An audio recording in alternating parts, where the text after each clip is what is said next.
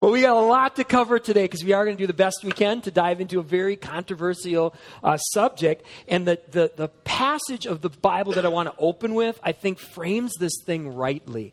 So if you have your Bibles, let's start this discussion, teaching, conversation in Ephesians chapter 4. So if you have your Bibles, let's open up to Ephesians chapter 4, verse 1. We're going to look at verses 1 through 6.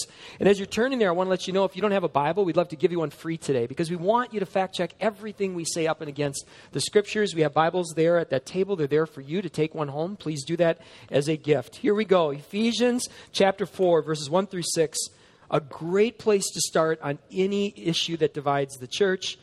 It says this, I therefore, being Paul, the Apostle Paul who wrote this letter, I therefore, a prisoner for the Lord, urge you to walk in a manner worthy of the calling to which you've been called, with all humility and gentleness and patience, bearing with one another in love, eager to maintain the unity of the Spirit in the bond of peace. Amen. There is one body. There is one Spirit, just as you were called to the one hope that belongs to your call. One Lord, one faith, one what? Baptism, one baptism, one God and Father of all, who is over all and through all and in all.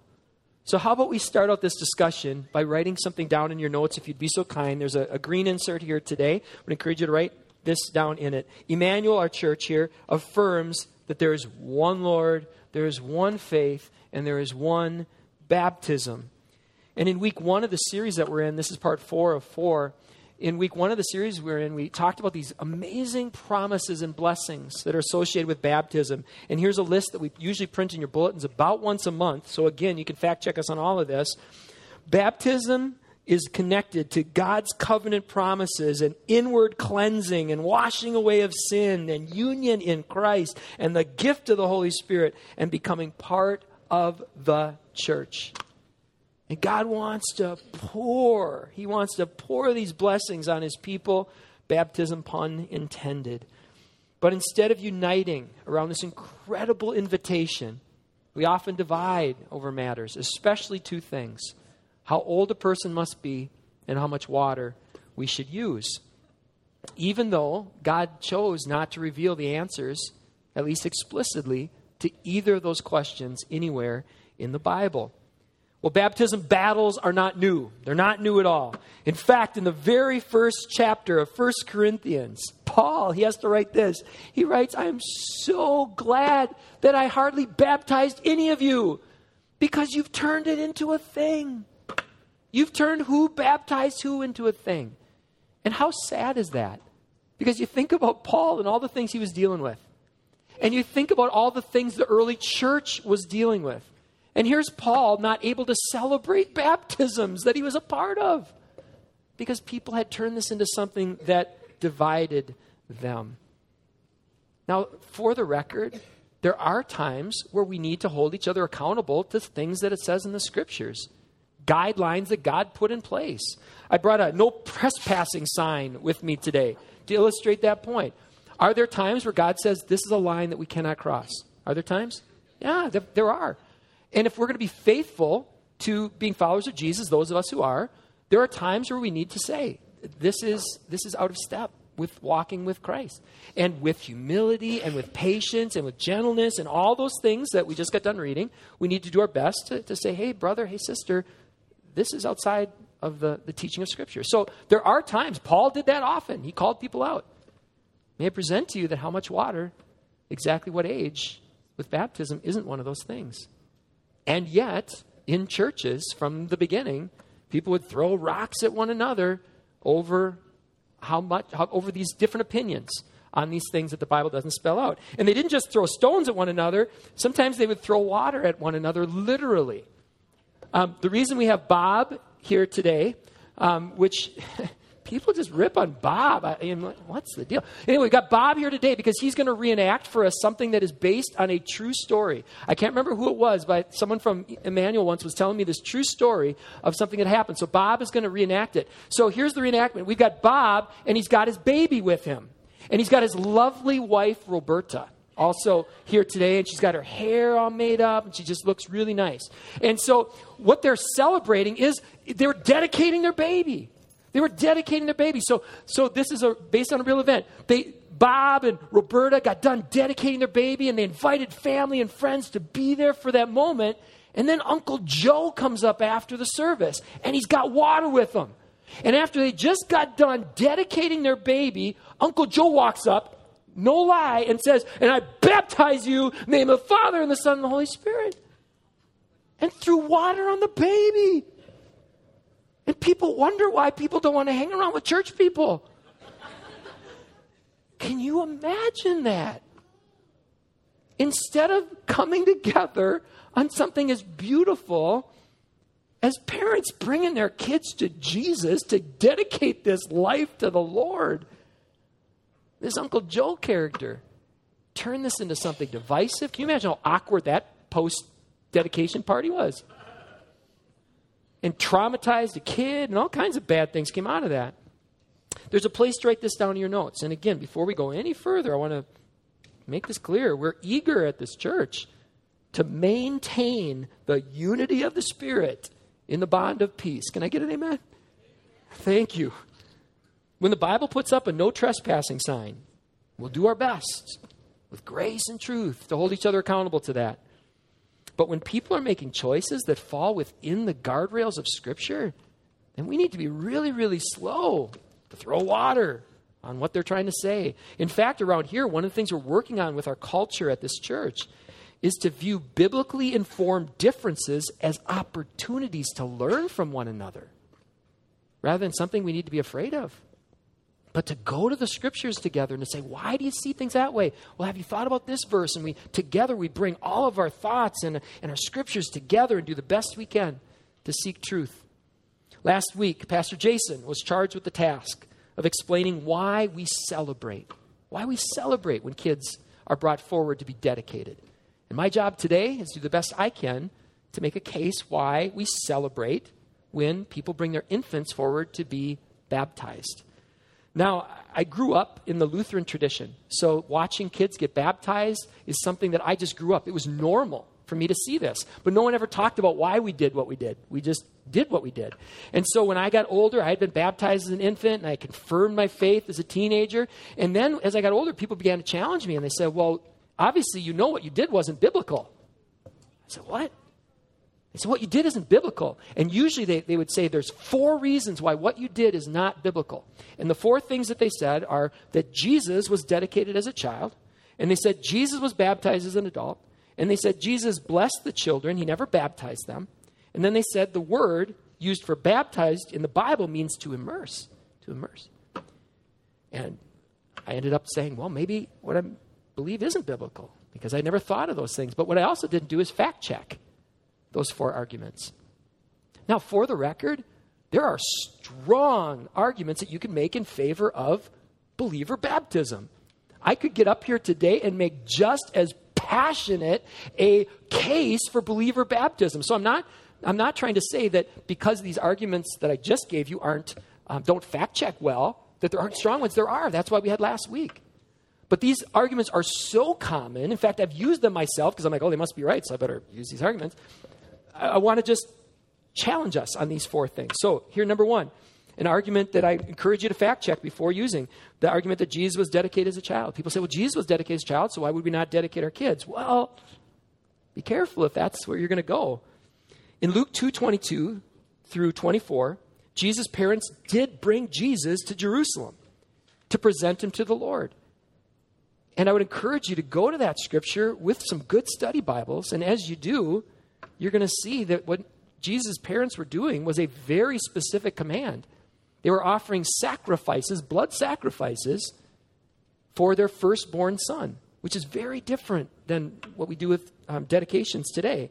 And here's the thing that's even more problematic if that's a position that you're trying to do, to tell someone infant baptism is wrong. If you start down the path of Jewish rituals for infant boys, it's going to bring you to a procedure called circumcision, which we won't go into graphic detail with all the kids here today. But what I do want to point out is circumcision is linked in the Bible to baptism. Take a look at this, Colossians 2:11-12. In Christ also were you circumcised, having been buried with him in what? Baptism. in which you are now raised with him through faith in the powerful working of God who raised Christ from the dead.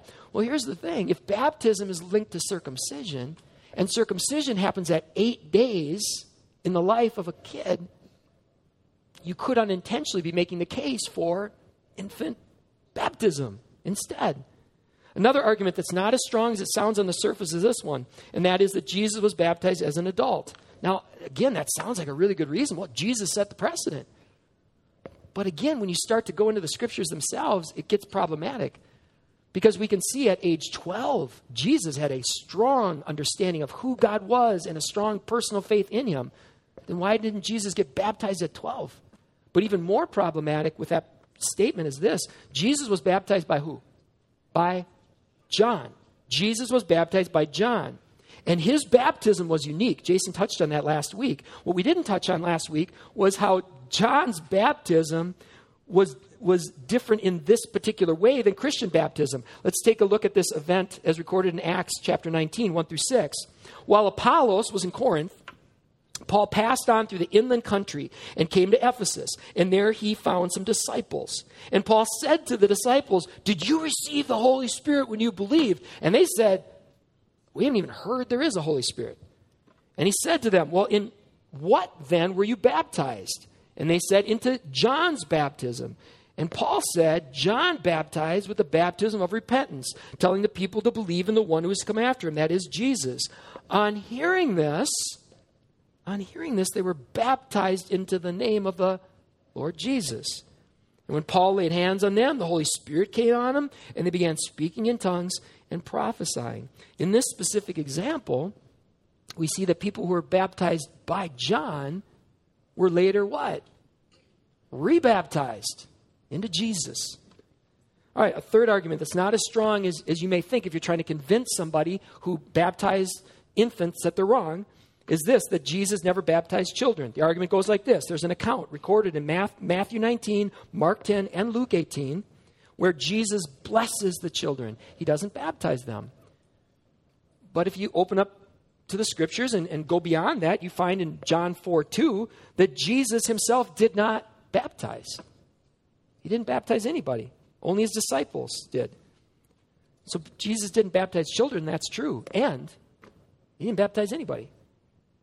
Well, a fourth argument that I want to point out, because I hear it a lot, when people are trying to say, hey, the only way to do this right is full immersion as a believer, they'll make this case. They'll say the root word for baptizo, which is bapto, that's the root, means to immerse. May I present to you that this is misleading. And this is an argument I've used before because someone told it to me. I'm like, oh, I better use this too. There are several words. There are several words that the Bible associates with baptism. And some of the words connect back to the Old Testament with sprinkling. Some connect to the Old and the New with pouring. And some of the words you refer to washing as something. And beyond that, one of my sources said that the word bapto itself, the one that means immerse, is only used 2 times in the Bible, and neither time is it used to talk about baptism. Again, last week, Jason made the case for believer baptism. And I could stand up here and I could make such an enthusiastic case because there are strong reasons to go with that, strong ones. You don't need these 4. There are strong ones. But my job today is to not just make a case against bad arguments, but to make a biblical case for infant baptism. So here's my best 10-minute shot at doing that. All right, and I'll do my best to avoid arguments that don't fact-check well. Please, after the service, come up. If there's anything that I said that is misleading, call me on that, and I'll make sure that a retraction comes out probably after I get back from Juarez. Here we go. Infant baptism, number 1, connects our story to a much bigger story. The case for infant baptism is really, really hard to make if you only go with the New Testament and only go with the New Testament in English. To make the case for infant baptism, you've got to go all the way back in church history because infant baptism ties it all together, especially if you use the Greek language. There's a Greek translation of the Old Testament that Paul himself quoted from called the Septuagint. If you compare the language there with the language in the New Testament, it's unbelievable how all of this comes together. And that's one of the things that infant baptism does. You have to press into the great mysteries of God's sovereignty and his role in our salvation and how our baptism is part of a much bigger story. involving God's covenant promises with his people. Now, someday I hope to circle back to some of these passages because there's going to be a whole lot that we can't get to right here. But let me show you just two examples of where the New Testament itself connects back to the Old Testament when it comes to baptism, connecting what's happening now with a much bigger story. This is from 1 Peter chapter 3, starting with verse 18. And if you get lost in this, it's not just you. Not just you. This is crazy here. All right, for Christ also suffered once for sins, the righteous for the unrighteous, that he might bring us to God, being put to death in the flesh, but being made alive in the Spirit, in which he went and proclaimed to the spirits in prison, because they formerly did not obey, when God's patience waited in the days of Noah, while the ark was being prepared, in which a few, that is, 8 persons, were brought safely through water. Baptism, which somehow, that somehow is just me saying that, which somehow corresponds to this, now saves you, not as a removal of dirt from the body, but as an appeal to God for a good conscience through the resurrection of Jesus Christ. Even though passages like this are so hard to understand, what we start to see here is baptism is something bigger than an individual's decision to have something that represents an outward sign of an inward reality. There's more going on there than that. More going on. In addition to this passage that links baptism to the days of Noah, there's also a deep connection between baptism and the events that took place in the days of Moses. Here's a quote from 1 Corinthians chapter 10, where Paul writes, I want you to know that our fathers were all under the cloud and all passed through the sea, and they were baptized into Moses in the cloud and in the sea. They drank from the spiritual rock that followed them, and that rock was Christ. We must not put Christ to the test, as some of them did. These things happened to them as an example, but they're written down for what? For our instruction. The tradition that I grew up in did a really good job of linking baptism to our sacred history. And that's one of the reasons why you'll hear, when we do baptisms, often you'll hear some liturgy that comes from one of these traditions that helps to link some of these things together. So these words may sound familiar if you've been a part of our church for some time. In the beginning, the Spirit of God moved over the waters. By the gift of water, God sustains us and all living things. By the waters of the flood, God condemned the wicked and saved those whom he had chosen, Noah and his family. God led Israel through the waters, out of slavery into the freedom of the promised land. When we do an infant baptism, we want to be careful. And I would say for all ages, we want to be careful to tie this event into the bigger story of God. All right, here's another thing that I believe infant baptism does. And there's a place to write this in your notes too. Infant baptism builds on the precedent of God extending his grace through families. It builds on the precedence of God extending grace through families. In the Old Testament, God chose Israel to be his own. He said, you're going to be my people. And there was a covenant that was passed down through the families that connected you to this covenant. In the New Testament, Jesus continues this type of thinking when he says, you did not choose me, I chose you. Infant baptism ties us into these big themes. When we baptize a child, we embrace baptism not simply as a symbol, but also as a sign that God's grace has already been extended to that child because God's grace is coming through parents who brought their child to those waters, drawing them and wondrously working through the sacrament. And this is hard for us because in our 21st century Western lens, we see everything through individual, don't we? That's how we see things, most of us. Most of us see life through the lens of independence and individuality. But for the Jews, family and community were everything. To people who grew up memorizing Joshua's great speech, as for me and my house, we will serve the Lord. Those are the lenses we have to remember to put on when we look at the scriptures, including this one from Acts chapter 2, 37 through 39, where it says this. When the people heard this, they were cut to the heart. And they said to Peter and the rest of the apostles, brothers, what should we do? And Peter said to them, repent and be baptized, every one of you, in the name of Jesus Christ, for the forgiveness of your sins, and you'll receive the gift of the Holy Spirit. For the promise is for you and for your children, and for all who are far off, everyone whom the Lord our God calls to himself. Now again, Mike, if you could leave this up on the screen, I want to press into this a little bit, because for me, this passage was a game changer when I looked at it again through the eyes of a first century Jewish person hearing it for the first time. Originally, when I wrestled with this passage, it was in seminary. I was at a Baptist seminary, and I focused at the time on the words, what should we do? The people said, what should we do? And Peter told them what they should do.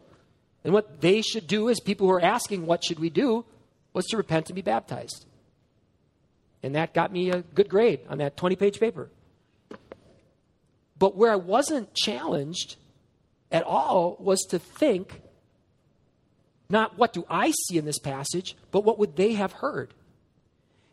And a first century Jew, when they hear this promise is for you and your children, they're hearing this promise is for you and your children.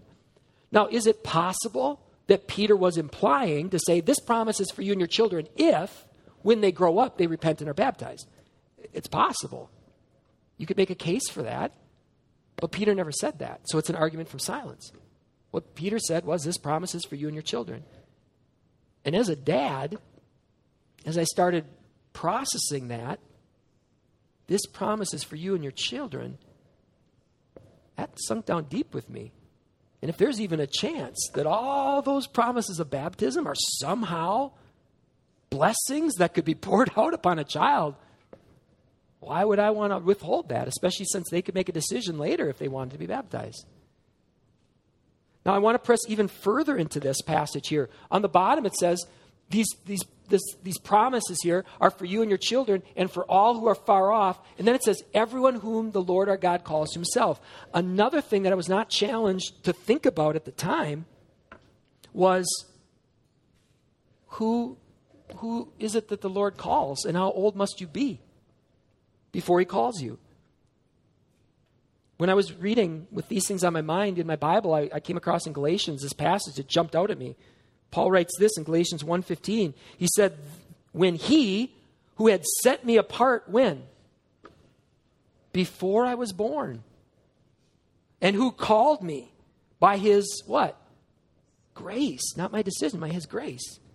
He was pleased to reveal his son to me.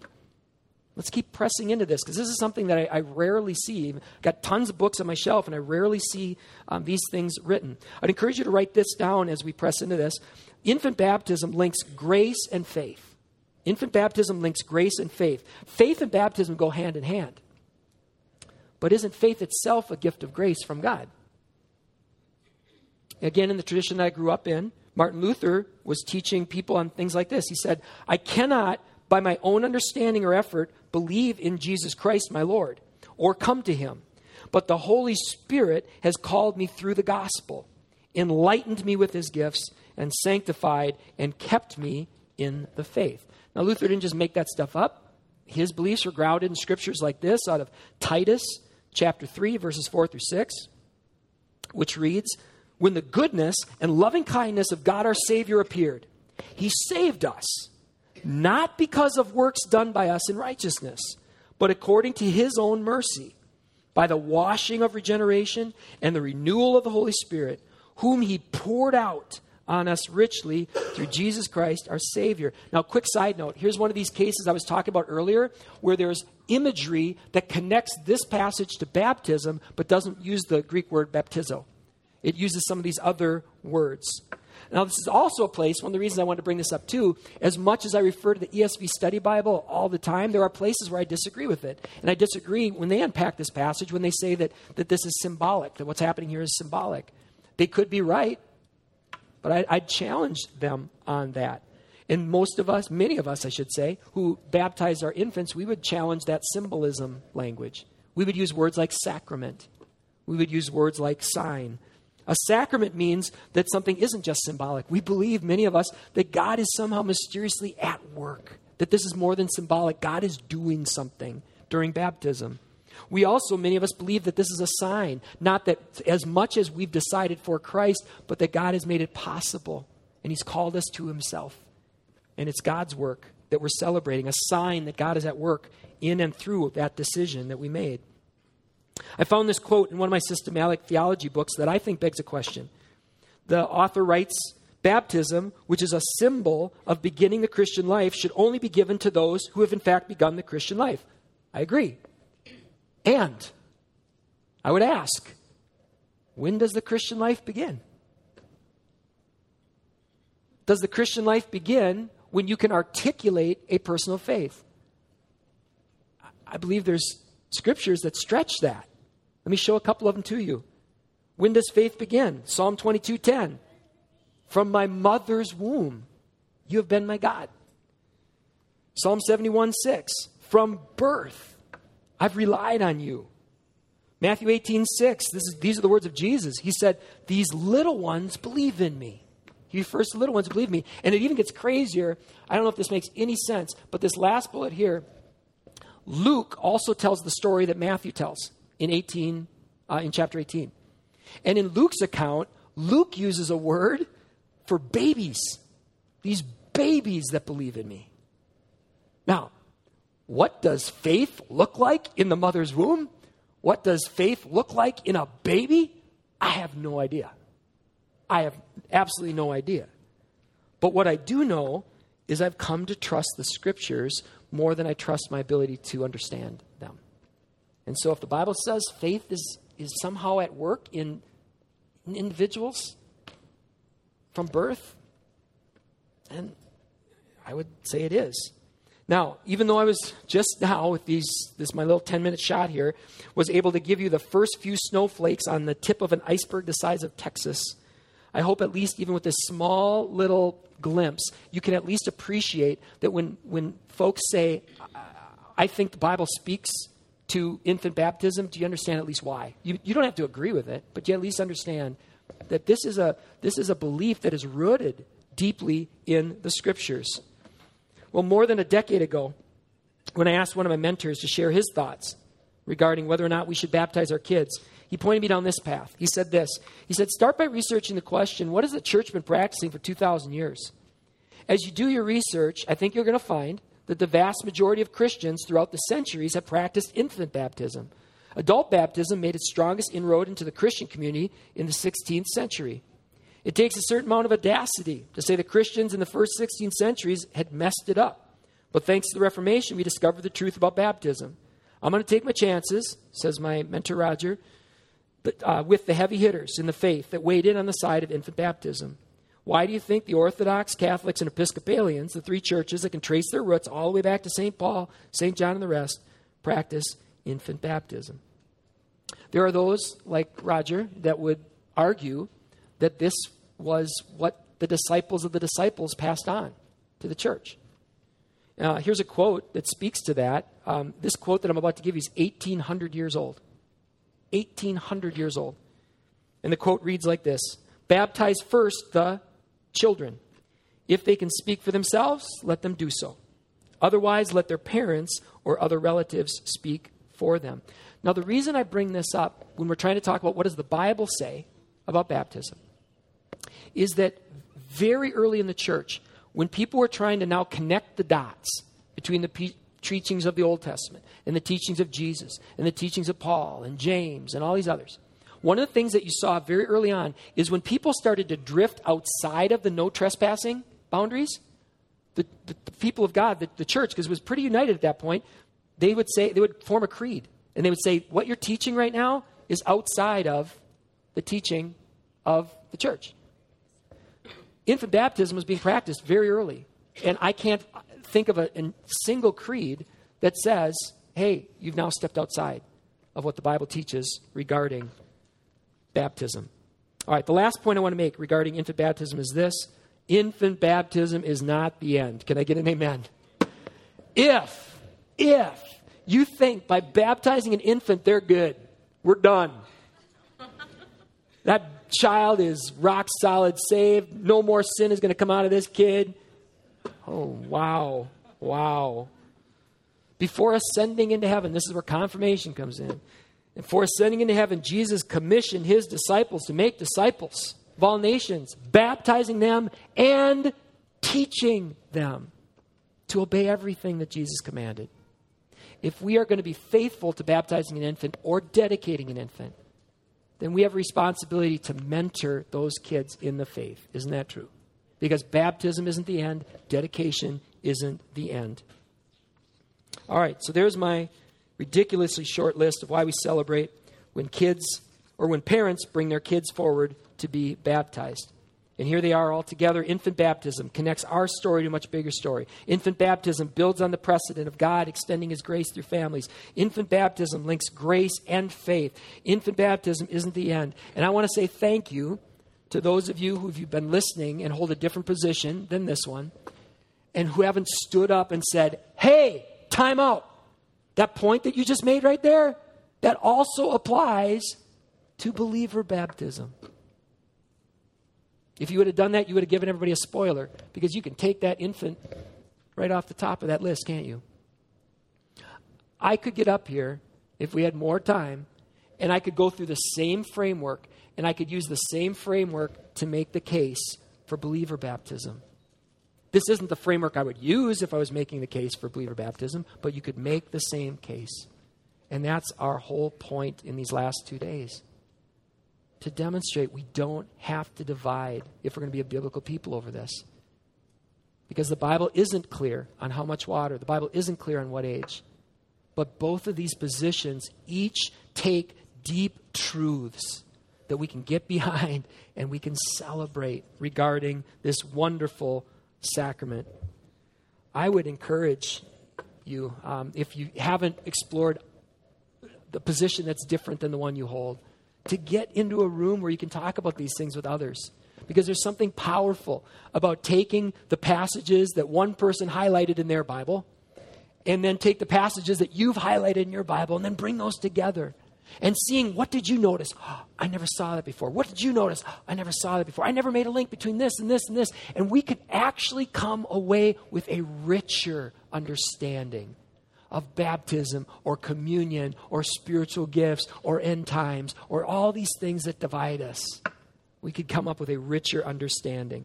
And we could rally around, in this case, one Lord, one faith, one baptism. And what a beautiful thing that would be in a world as politically polarized as us, where we can't be friends if one of us likes Caribou and one of us likes Starbucks. Yeah. Wouldn't it be something if the world could look and to say, look at that, these guys, they disagree, but together they go to that Bible of theirs, and they use that as their framework to try to resolve their differences. Well, at this time, I want to encourage the worship band to come forward, and we're going to seal this now with a time of Holy Communion, which also is meant to bring us together. And as they come forward, I want to give 4 invitations. We got 4 invitations for you. And the first one is for the kids. Kids, where are you? You guys have been awesome today. When we're all done with the service, I want you to pull out one of these green sheets, and you can turn this into a lollipop, and not just any lollipop, a ring pop lollipop in assorted flavors. And here's how you do it. On the bottom of every one of these green sheets, there's either the letters RI or the letters NG. If you take your slip of paper and you go over to Pastor Dan at the end, he's going to have those ring pops, and he's going to tell you how you can take your sheet and you can come together with a friend or somebody else, and you put those together, just like we're trying to do with our different opinions here as a church. You can put those together and turn it into something even better. So when we're all done, if it's okay with whoever brought you, you go over to Pastor Dan after the service. That's invitation number 1. Invitation number 2 is this. If you haven't been baptized, let's talk. After the service, connect with Pastor Jason. We're actually talking about trying to have possibly a baptism service on Kickoff Sunday right out there in the pavilion. How cool would that be? Third invitation. If you have been baptized, I went to a Catholic church once, and at the back of the Catholic church, there was a dish of water. And I was like, what was that for? What was that for? And I asked somebody, and they said, well, that's to, when you walk in to the service, you touch the water to reconnect with your baptism. How cool is that? So today we have this bowl of water here, the same bowl that we use for baptism. You may want today, as you come forward for communion, if you've been baptized before, to reconnect with that, those promises that are there, that God can wash us clean, that we're united with Christ, that he wants to pour out the gift of the Holy Spirit, that he was at work even before we knew it, whether it was to lead us to a conversion or whether it was through our parents to connect us to himself. So we have that option for you. And the fourth invitation we got is to join us at the Lord's table today.